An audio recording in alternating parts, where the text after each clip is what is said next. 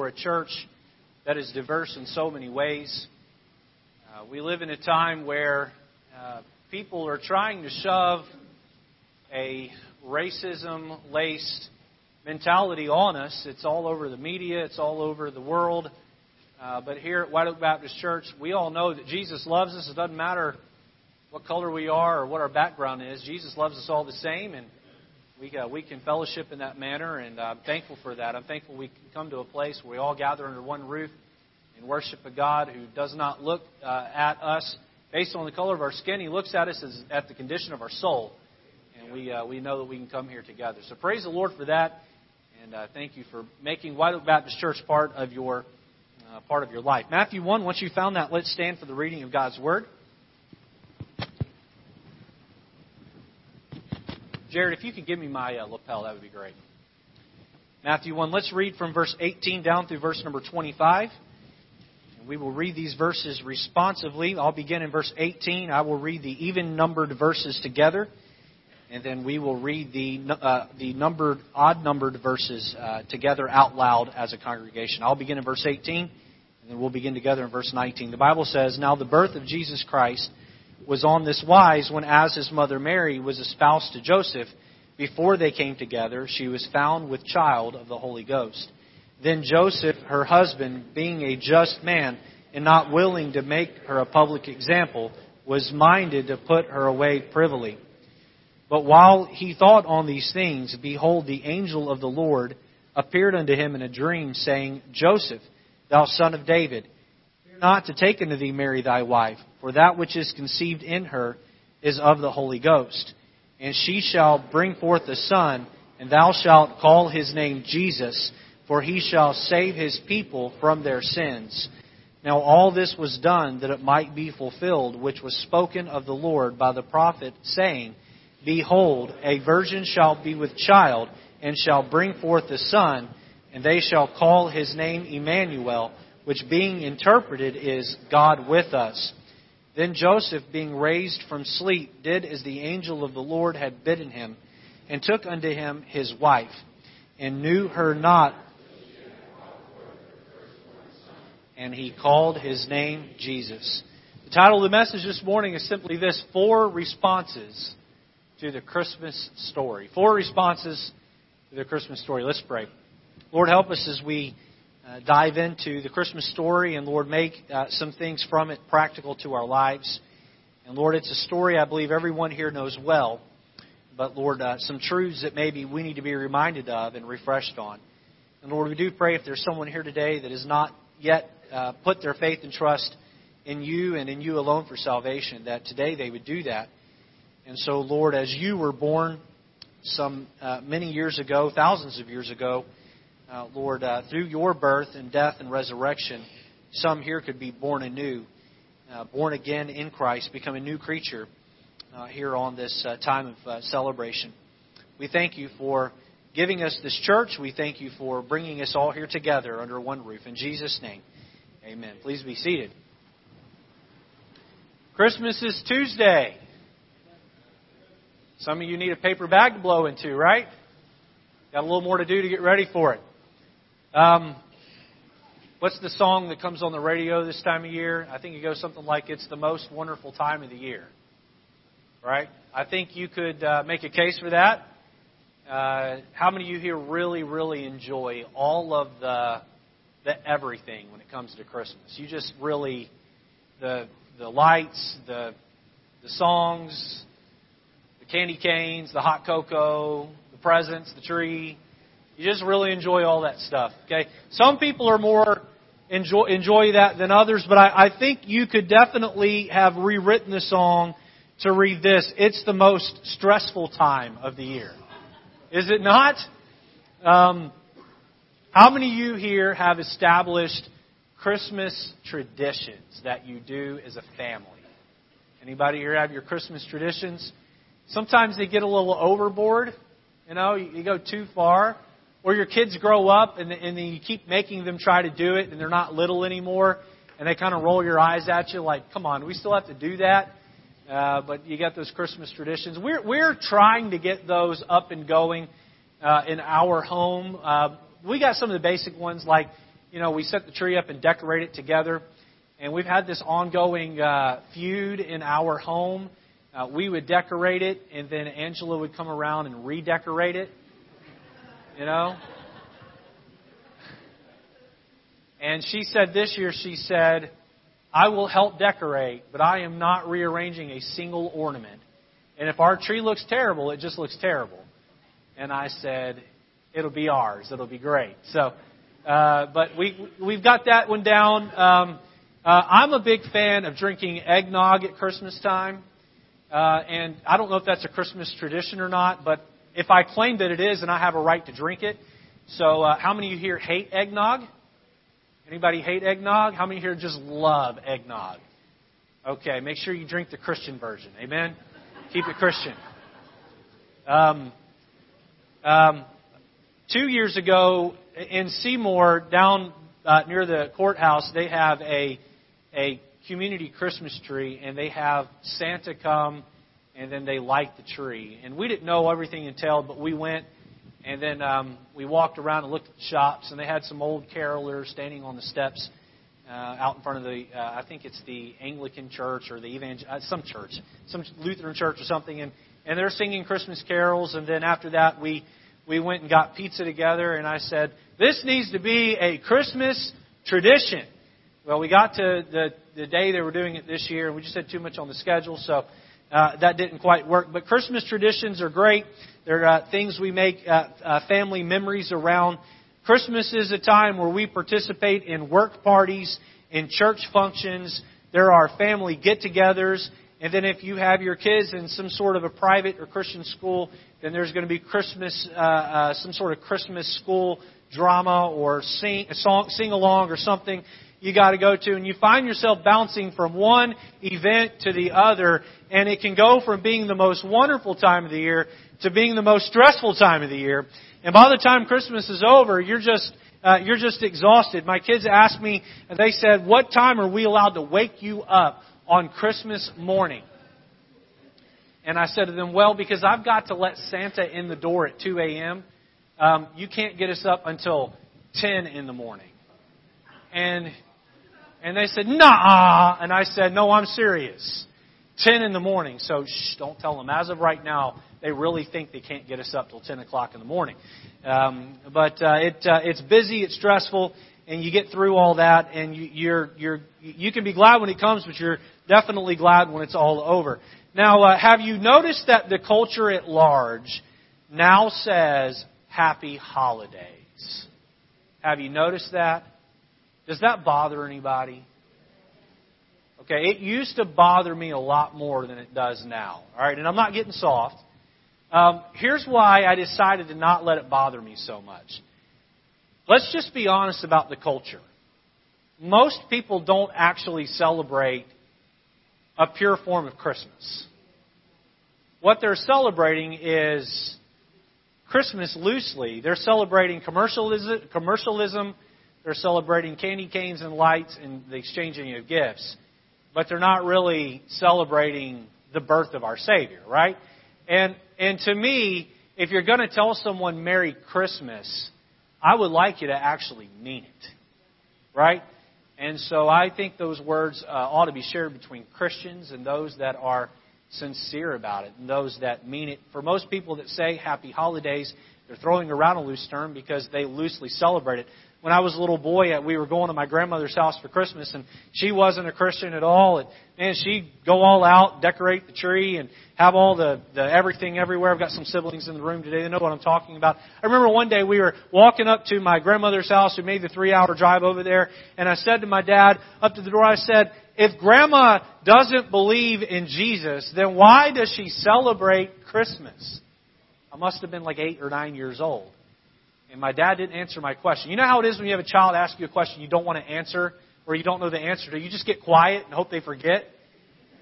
Well, I persisted. I just kept going. Why does... And he said, that's a good question, Richard. I don't know the answer to your question. And I thought, well, you know what? That is a good question. I'm smart. I'm only 8, but I'm smart. Merry Christmas is a special term, and I'm glad to share it with you all. With that said, Merry Christmas, White Oak Baptist Church. Where did the Christmas story begin?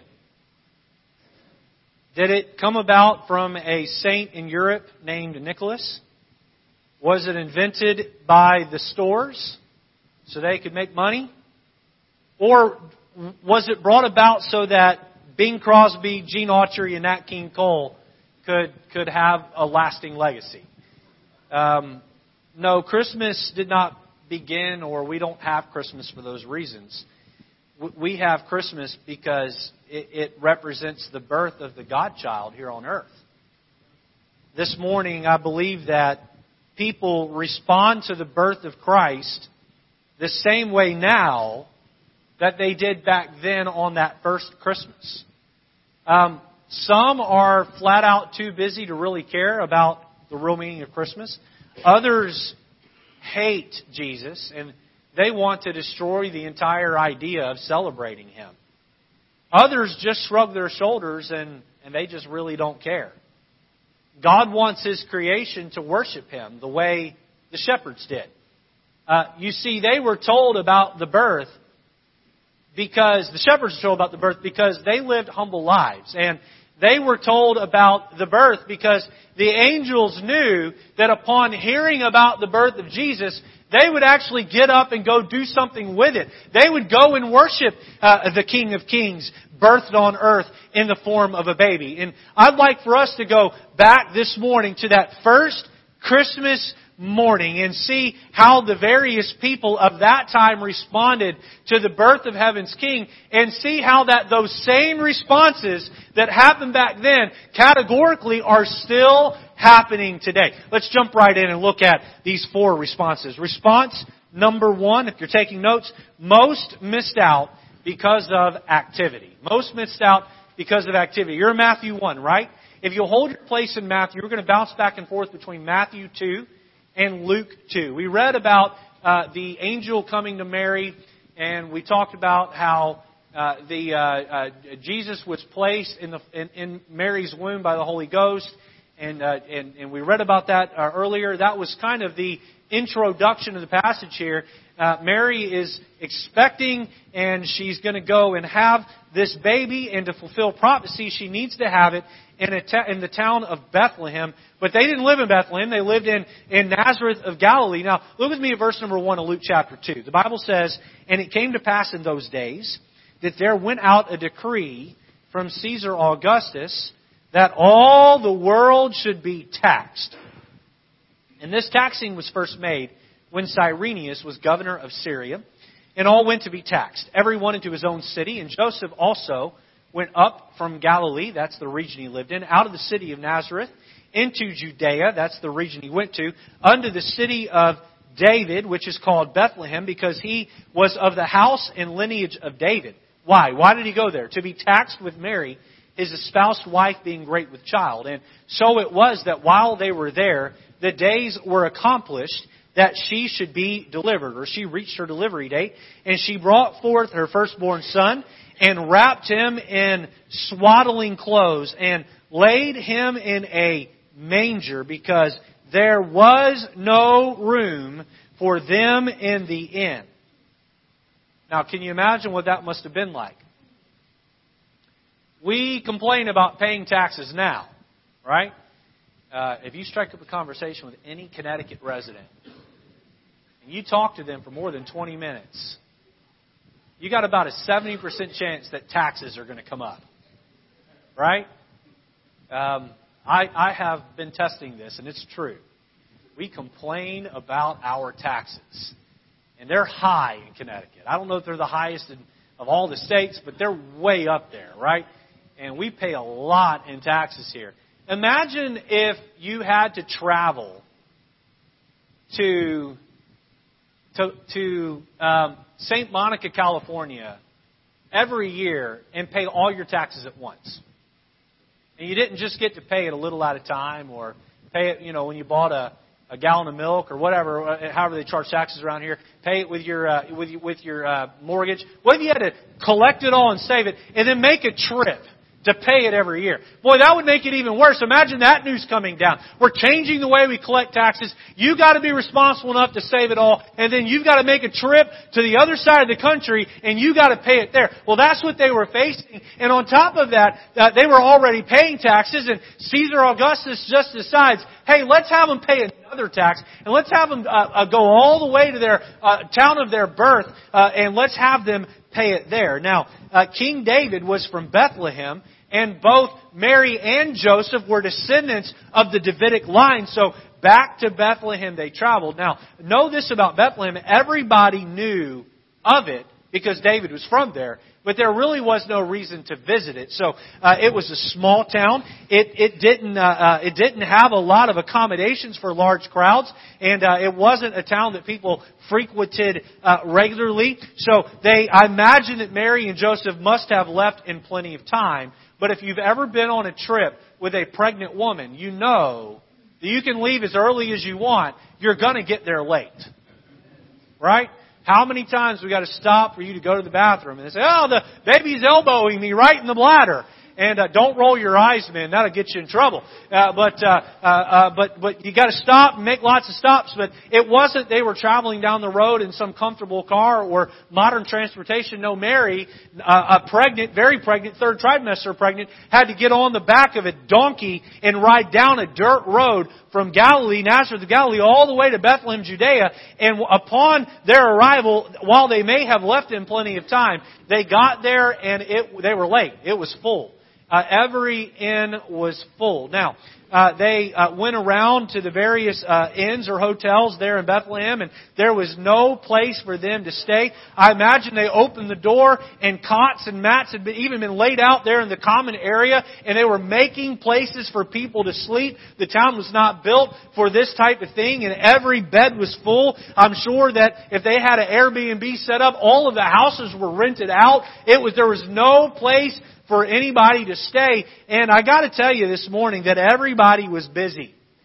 And everybody was busy doing things that to them was important. Now, what were they doing? Why was the town so full? Well, it was full because responsible citizens were there to pay their taxes. Is that a bad thing? I'd say that's not a bad thing. Husbands had planned their trip to get there in time to reserve their room so that their wife and children could have a place to stay. Is that a bad thing? I'd say no. That's a good thing. They were busy. I would even say that the inntakers were reasonable in turning Mary and Joseph away. Now, a lot of shade gets thrown on the innkeepers, and how can you turn a pregnant woman out in the cold and not give them a place to stay? And I understand all that, but that's a tough spot to be in. You got a hotel full of people who have paid you to be there. Are you going to go grab one of them by the ear and throw them out so this lady has a place to stay? I think you can understand why someone would do that. And I think you can understand why somebody wouldn't do that. And here Joseph and Mary are, and they have nowhere to stay. Here's what I'm going to tell you this morning. A lot of people miss out on Jesus. And it isn't because they're living their life and wasting their time. It's because they're busy doing things that a responsible person would do. However, while they're busy doing that which is responsible, they miss out on the most important event of their life. And that's getting to know Jesus. Do you know there are people today that are moving around town and they're living morally good lives and they're busy doing good, but they're not doing the best thing. They're not giving their time to Jesus. And Jesus was born that first Christmas in a barn. I got to thinking about this week as I was putting this message together. Why would an inn, a hotel or an inn, have a barn? Why would they own a barn? And here's the thought that dawned on me. Now, maybe you realized this a long time ago. Maybe I'm just catching up to the game here. But, you know, hotels today, they have parking garages, right? How did people travel back then? Did they travel in a car? No, they rode a donkey. So, what ended up happening is they got stuck in the parking garage. Who were the barn animals that night? They were the donkeys of the people who were resting in the inn. And you have all these donkeys there, and there they are. Probably even that stable was crowded with all the donkeys that belonged to the people that were sleeping. And I can see Joseph coming in and moving the donkeys out of the way and clearing a path and probably getting a shovel and scooping up the eliminating that those donkeys did and laying out some hay for his wife to birth the child. And I know the nativity scenes look all lovely and pretty, but please understand that giving birth is a messy process. Doing so in a barn is even a messier process. Mary must have been miserable that night. You know what's strange about this is that the most important birth that ever took place happened that night, and hundreds, if not thousands of people were sleeping within just a few miles, and they never, ever knew that happened to them. They never knew that child was born so close to them. Why? Why? Because they were too busy. They were too busy living their lives, doing what they saw as important, and they missed out on the most important birth in the history of mankind. Now, let me make it personal. How about you? There have been times in my life where I have been so busy doing good, and I have missed out on spending time with the God of all the good that I was doing. To put it this way, I was so busy doing the work of God that I didn't take time to walk with God. I was busy doing right. I was busy serving the Lord. I was busy, if you know the story of Mary and Martha in the Bible, I was busy being Martha in the kitchen, cumbered about with work, but I was not doing the better thing. I was not in the presence of God, on my knees like Mary, spending time and soaking it up. My friend, we can be so busy doing good, taking care of our families, running around life, working jobs, earning paychecks, providing, saving for college tuition for our future of our children. All the good things that you label in your life as good, that we miss out on the best.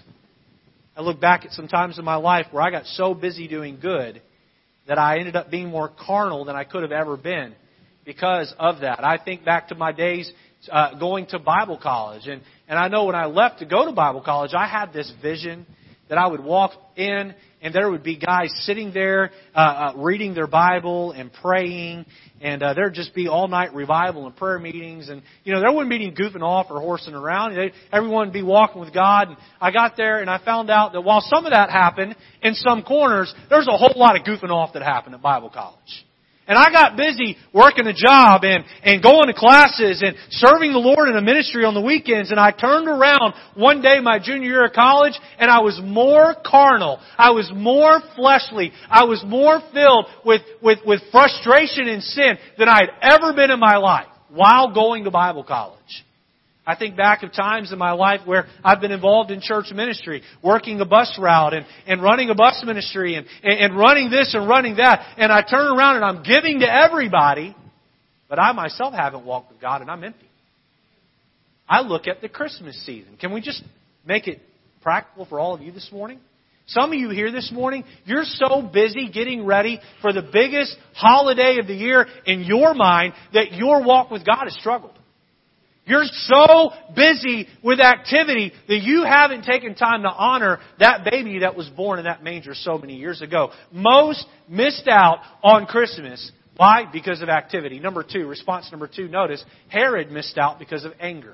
Herod missed out because of anger. Turn back over to Matthew. Hold your place in Luke 2. Turn back over to Matthew chapter 2. And look with me at verse number 1. We're going to look at several different verses here. I could read you all the way to verse 16, but for time's sake, we're going to read the highlights. Look at verse number 1. Now, when Jesus was born in Bethlehem of Judea, in the days of Herod the king, behold, there came wise men from the east to Jerusalem, saying, Where is he that is born King of the Jews? For we have seen his star in the east, and are come to worship him. Now, this is my opinion, okay? I don't know if there's any way to prove this, but I believe that these wise men came from Babylon.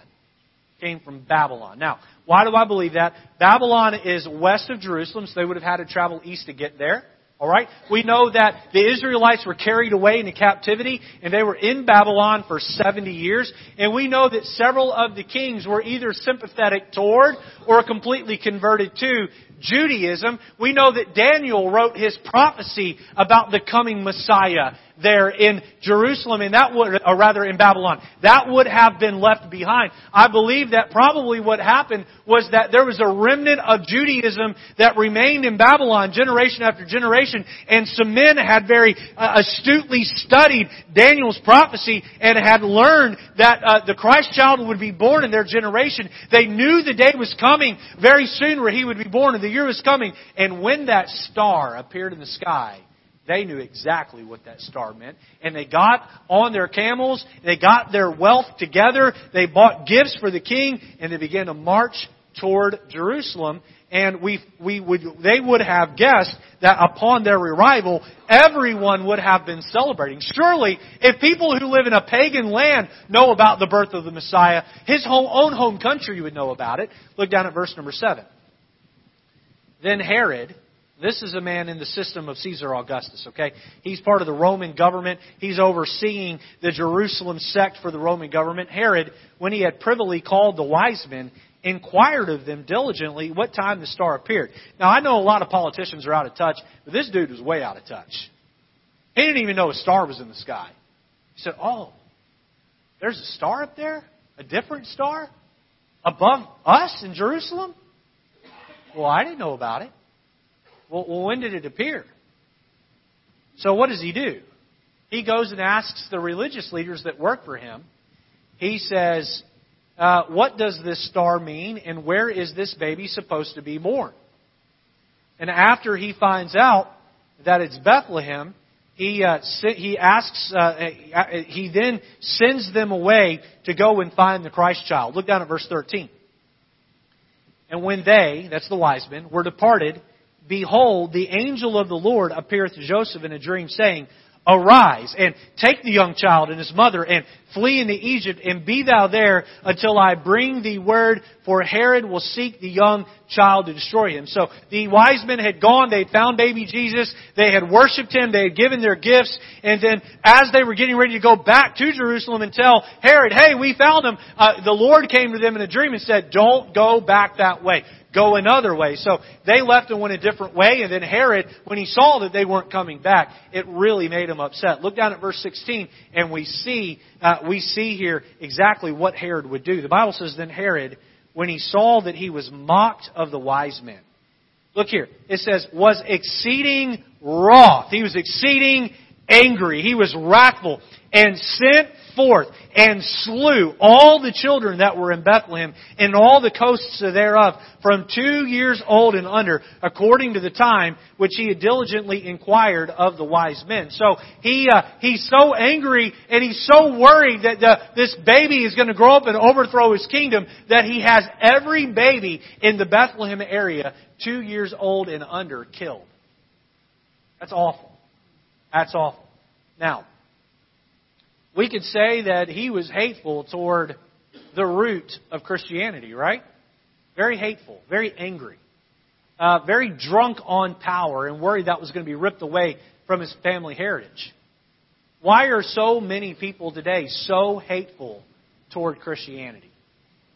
Why are so many people so hateful toward Christianity? I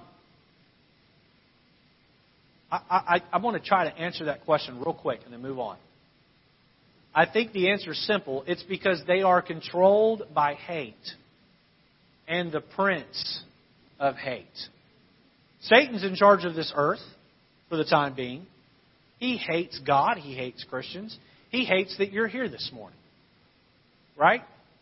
You know, I'm not on some sort of campaign to get people to quit believing in the Easter Bunny. I'm just not. I don't hate people that believe in the Easter Bunny. I don't hate the Easter Bunny itself. Now, there's some pagan things that I do hate, but that by itself, I don't hate it, right? If you don't believe in Jesus, then why do you hate Him so much? The fact that you hate Him proves that you do believe He exists. If you didn't really think He existed, you'd shrug your shoulders and say, well, if people want to believe that, better for them. I don't care, whatever. But there are people who say, oh, I don't believe in Jesus, but I hate you because you do. And I'd say, well, your hatred proves that you do very much believe He exists. Try this. The next time you meet someone who's an atheist, if you feel ready to engage them with the gospel, here's always the question I start out with when I'm talking to an atheist. I'll ask them, when did you convert to atheism? And every time I've ever asked an atheist that question, which has been many, they always give me an answer. And I say to them, so if you converted from atheism, that means you weren't born that way. Don't you find that interesting, that everyone's born believing in God, and you had to convert to atheism? You had to convert to a system that says that God isn't real. Now, for Herod, it was all about power. He didn't want his kingdom overthrown by some promised revolutionary. For others, it's the fact that if there is a God, then why did He allow so much hurt to happen in their life? And they feel as though God has betrayed them or in some way let them down. By the way, my heart goes out to people like that feel that way. They need the love of God shown to them by Christians. And yet, for others, and I believe this is for the majority of people who claim to be atheists, it's because they're living such a sinful lifestyle that they don't like the idea of having to one day face a moral judge for the way that they have lived their life. So what do? They dismiss Him altogether. And there are groups of atheists, right? Not everyone who's an atheist hates God and Christians, but there is that group over here, the far extreme. They're doing everything they can to eliminate Christianity, to eliminate Christmas and Christ in Christmas. They don't want to have anything to do with it, and they respond the same way that Herod did. They respond out of anger. Let's move on to number 3 and notice the religious missed out because of apathy. The religious missed out because of apathy. Go back to Matthew chapter 2 with me, and let's look at something here. This is very interesting to me. How the religious crowd, the Jewish crowd, would handle the birth of the Messiah. Look at verse 1. Now when Jesus was born in Bethlehem of Judea, in the days of Herod the king, behold, there came wise men from the east of Jerusalem, saying, Where is he that is born King of the Jews? For we have seen his star in the east, and are come to worship him. When Herod the king had heard these things, he was troubled, and all Jerusalem with him. And when he had gathered all the chief priests and scribes of the people together, he demanded of them where Christ should be born. And they said unto him, In Bethlehem of Judea, for thus it is written by the prophet, Art thou Bethlehem in the land of Judah, art not the least among the princes of Judah, for out of thee shall come a governor that shall rule my people Israel. Now, King Herod, please engage with me here. King Herod had a group of religious leaders, priests and scribes, that worked for him. And when he wanted to know something about the Jewish people he was ruling over from a religious standpoint, he would go to them and they would give him an answer. And so he turned to the chief priests and the scribes, and these men were qualified. In fact, they probably had a good chunk of the Old Testament memorized.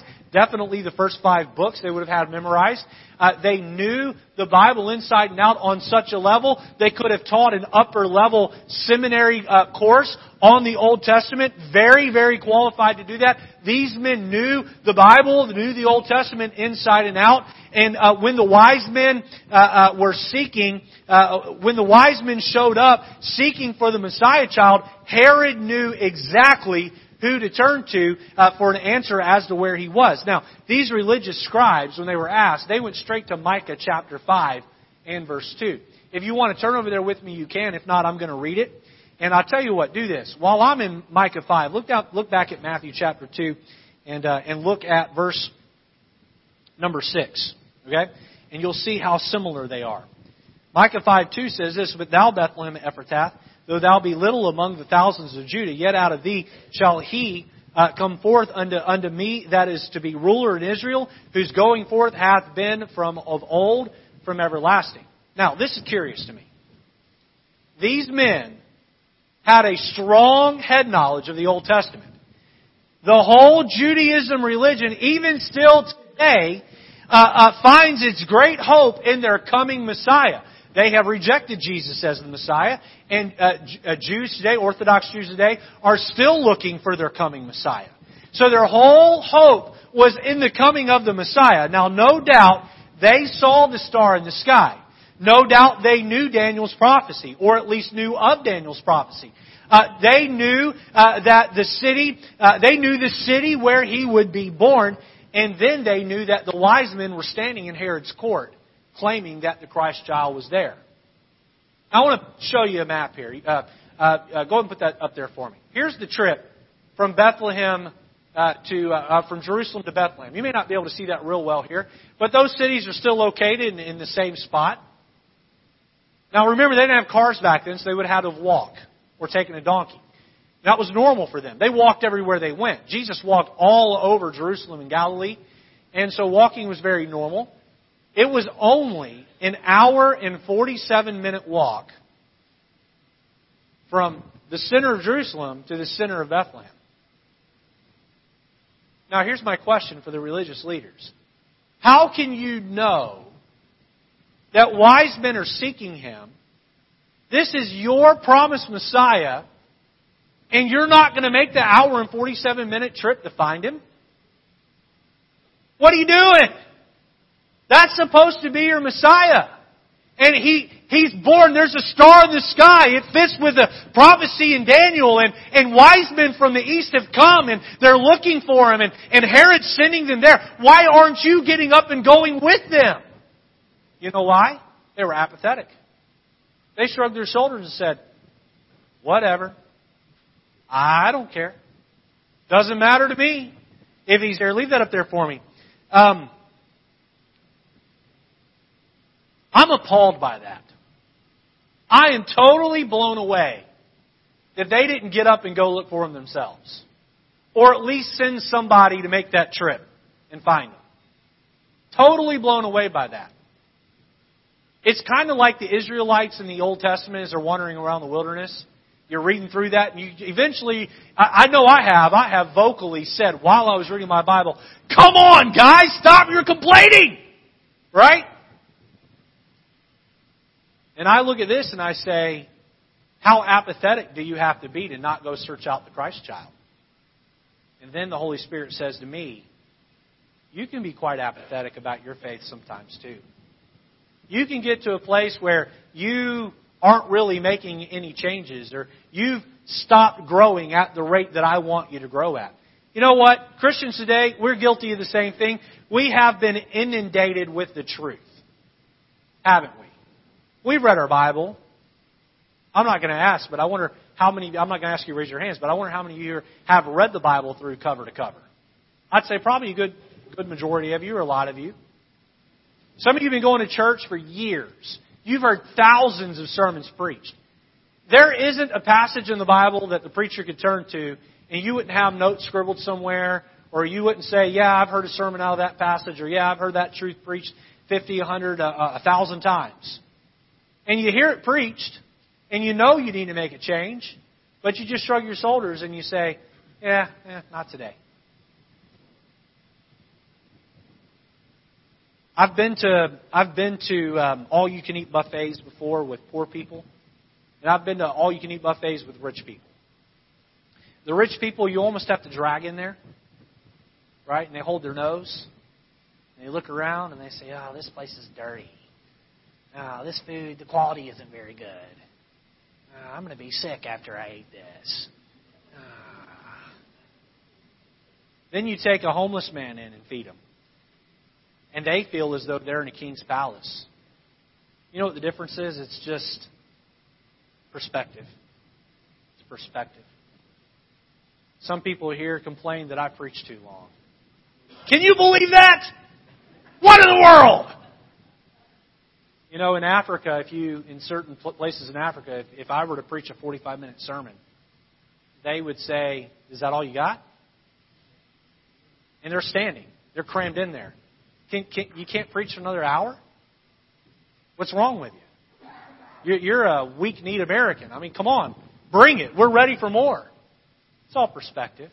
We hear truth, but we're so full of truth, and from a head knowledge standpoint, that we're like the Dead Sea. We take in and we never give out, and we become apathetic toward it. Yeah, I know the Christ child was born. Yeah, I know Jesus lived. I know He died. I know He rose from the dead. And you almost yawn at that thought, and you've grown apathetic in your faith. The King of heaven and of all creation left His rich, powerful position and was born to peasant parents in a humble setting. Please hear this. He left His riches in heaven heaven and He became poor so that you and I could leave behind being poor and become spiritually rich. If that doesn't excite you, if that doesn't motivate you, if that doesn't comfort you, if that doesn't stir your heart with a warm love, if that doesn't make you want to get up and do something for the Lord Jesus Christ, then my friend, you have grown cold and apathetic, just like those religious leaders who knew where Jesus would be born. They knew that He probably had been born, but they didn't get up and do anything with it. Let's not be guilty of that this Christmas season. It's not enough to just give the motions of worshiping the Savior. Boy, we need to follow through and we need to do it. Most missed out because of activity. Herod missed out because of anger. The religious crowd, well, they missed out because of apathy. Let's look at the fourth response, and the one we ought to want to copy today. The shepherds came out of adoration. Out of adoration. Look back with me, Luke 2. Let's finish up the sermon with this here. Luke chapter 2 and verse number 8.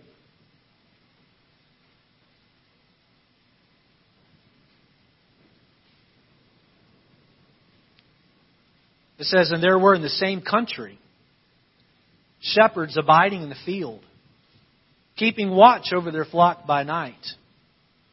And lo, the angels of the Lord came upon them, and the glory of the Lord shone round about them, and they were sore afraid. Now imagine this. You're out in the field with your sheep. Tell them I said, hey. You're out in the field with your sheep, and, you've done this years, right? You got your shepherd buddies. Maybe you've got your flock, and your buddies have their flocks, and your flocks are kind of intermingling, right? That's what churches do when they get together, right? They got their flocks out there, and all of a sudden it's quiet, it's dark, you can see all the stars in the sky, and boom! There's angel right there, glowing. Are you telling me you would be terrified by that? That would be awesome. That would be scary awesome, right? Look at verse 10. And the angel said unto them, fear not, for behold, I bring you good tidings of great joy, which shall be to all people. Hey, this isn't just for the Jews. This isn't just for the Israelites. This news is for all people. For unto you is born this day in the city of David, that's Bethlehem, a Savior, which is Christ, the Messiah, the Lord. And this shall be a sign unto you. Ye shall find the babe wrapped in swaddling clothes, or that used to clean the animals, lying in a manger. And suddenly there was with the angel. So it's gone now from one angel to a multitude of angels. A multitude of the heavenly host praising God and saying, glory to God in the highest, and on earth peace, goodwill toward men. And it came to pass as the angels were gone away from them in heaven.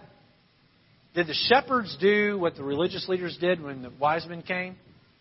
Were they apathetic? Did they just sit on their hands? Or maybe they were too busy watching their sheep and they said, well, we've got too much activity going on here. We can't. Or maybe they thought, I hate God. I'm not going to.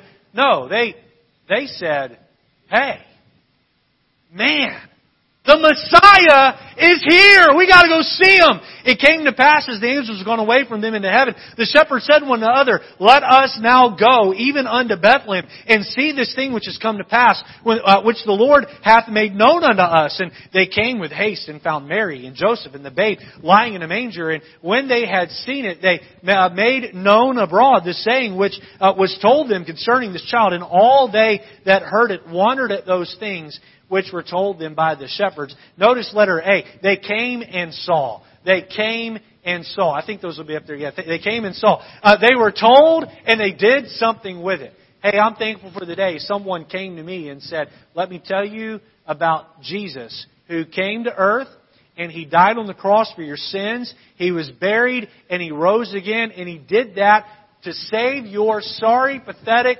sinful, no good, rotten soul.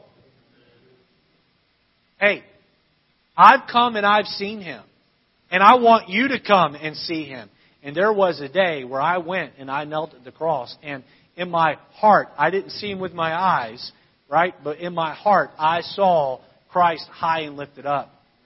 You see, my friend, Jesus wasn't born just to give us a holiday. In fact, His birth isn't the end, it's just the beginning. He came to earth, He lived a perfect life, and He died. There needs to be a point in time in your life where you come and see Him for yourself. I can't do it for you. There isn't a person in this room or in this world that can do it for you. You must personally find yourself to a humbleness of heart and say, I'm a sinner. I recognize my sin and it's wrong before you. I believe and trust in you alone for my salvation. And when you put your faith in Jesus, He'll save you.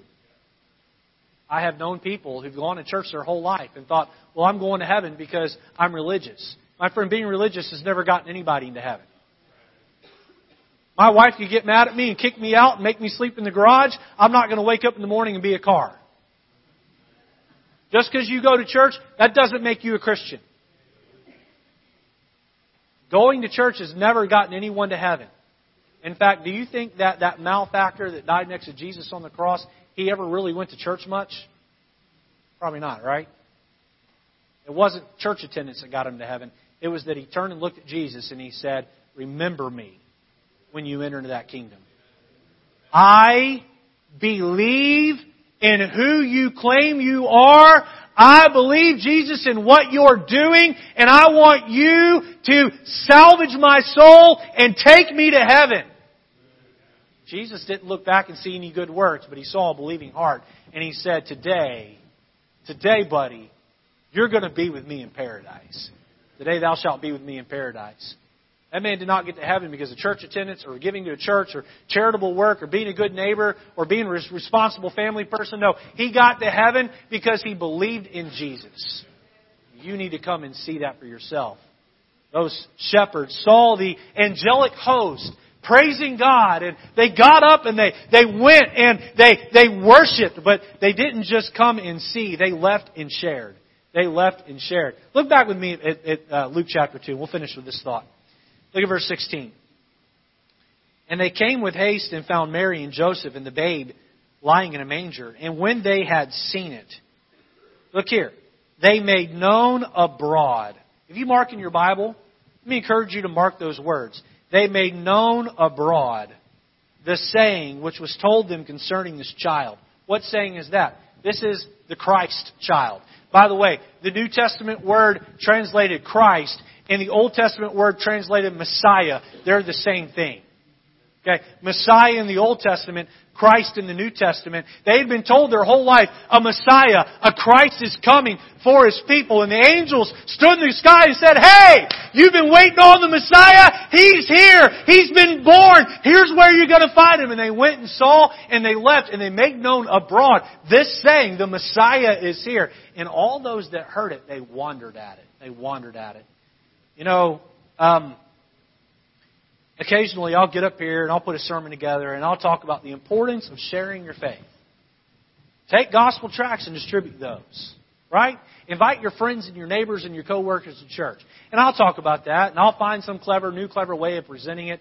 But it's an old truth. And if you've gone to church here any length of time, you've heard it preached by me. And if you're here during Pastor Peslike, you heard it preached by him. And if you're here during Pastor Brown, you heard it preached by him. And if you left here and went to another Baptist church, if it's worth its salt, you'd hear it preached there. But can I tell you something? We shouldn't have to stand up here and tell you to do that. You know, for the shepherds, Joseph didn't have to grab them by the arm and say, now you go tell everyone. The angels didn't have to say, after you've seen that Christ child, you make sure you share that. It was natural for them, wasn't it? They saw their hearts were so overfilled with joy, they had to share. I think of the woman at the well who trusted Christ there, and she left her water pots behind, forgot about Him. And the very natural response was she just went and told, come see a man who has told me all of the things that I've done. And is this not the Christ, the Messiah? And it was natural for her to do so. Hey, Christian, this Christmas season, don't just absorb in the gift exchange.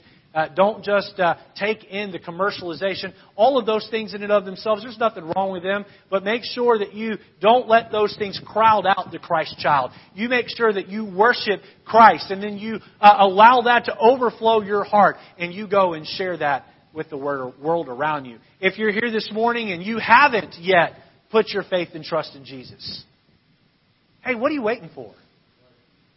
You know, the Bible tells us in James, we're not promised tomorrow. Your life is like a vapor, it says. It appeareth for a little time and then vanisheth away. You say, oh, well, I'm young. I'll live to be in my 70s and 80s. Maybe, but maybe not. Maybe not. And if you live to be 170, you want to take 170, put it on a line graph, and then compare that on a line graph next to eternity? 170 doesn't seem so long anymore, does it? You want to really risk an uncertain death, an untimely death, and an eternity in hell. Say, oh, Pastor, I don't believe in hell. Well, do you believe in heaven? As if you believe in heaven, there has to be a hell. What kind of a country would we be if we never punished wrongdoing? What kind of a God would the God of heaven be if He didn't eternally punish wrongdoing? Today, if you've not put your faith and trust in Jesus, will you do it? For the Christians here today, my question to you is this: how are you responding to the Christ child? Are you full of activity and too busy to worship? Maybe it's time to reorganize things. Are you angry at God? I hope there's nobody here that way today, but there may be someone watching online. Are you angry today at God? Why don't you set the anger down and try to get to know Him a little bit? Are you apathetic? I think that's one that bites Christians a lot. We just go through the motions and we quit really worshiping God. Or are you adoring like the shepherds? Let's have our heads bowed and our eyes closed this morning.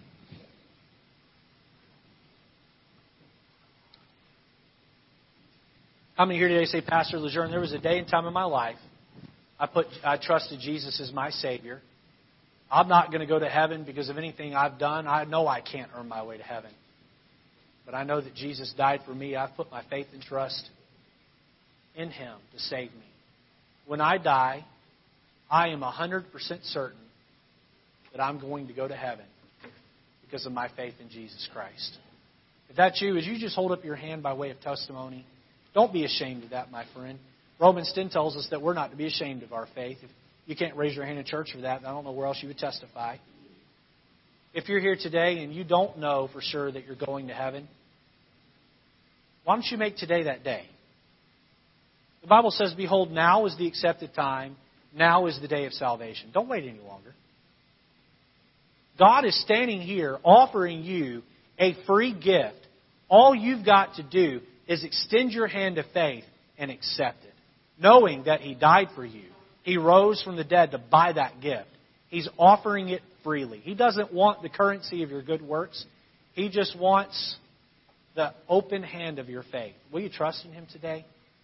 If you're here today and you've not put your faith and trust in Jesus, in just a few moments, Brother Owens is going to be standing down front here, and he's going to take the Bible.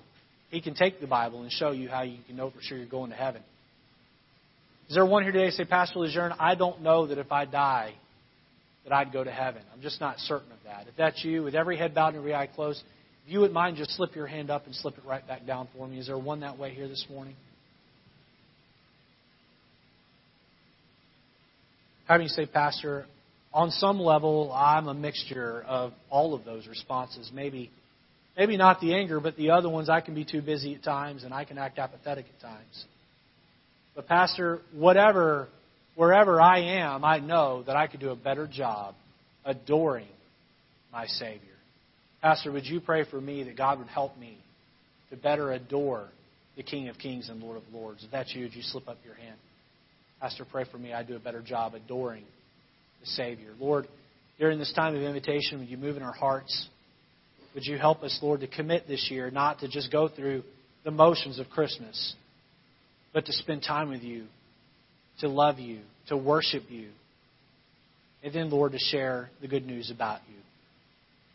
Lord, help those decisions that are made today to stick and to last in Jesus' name. Let's stand to our feet with our heads bowed and eyes closed. The piano's playing. The altar's open. How about it today, Christian? Will you come and tell the Lord that you're committed to adoring the Savior?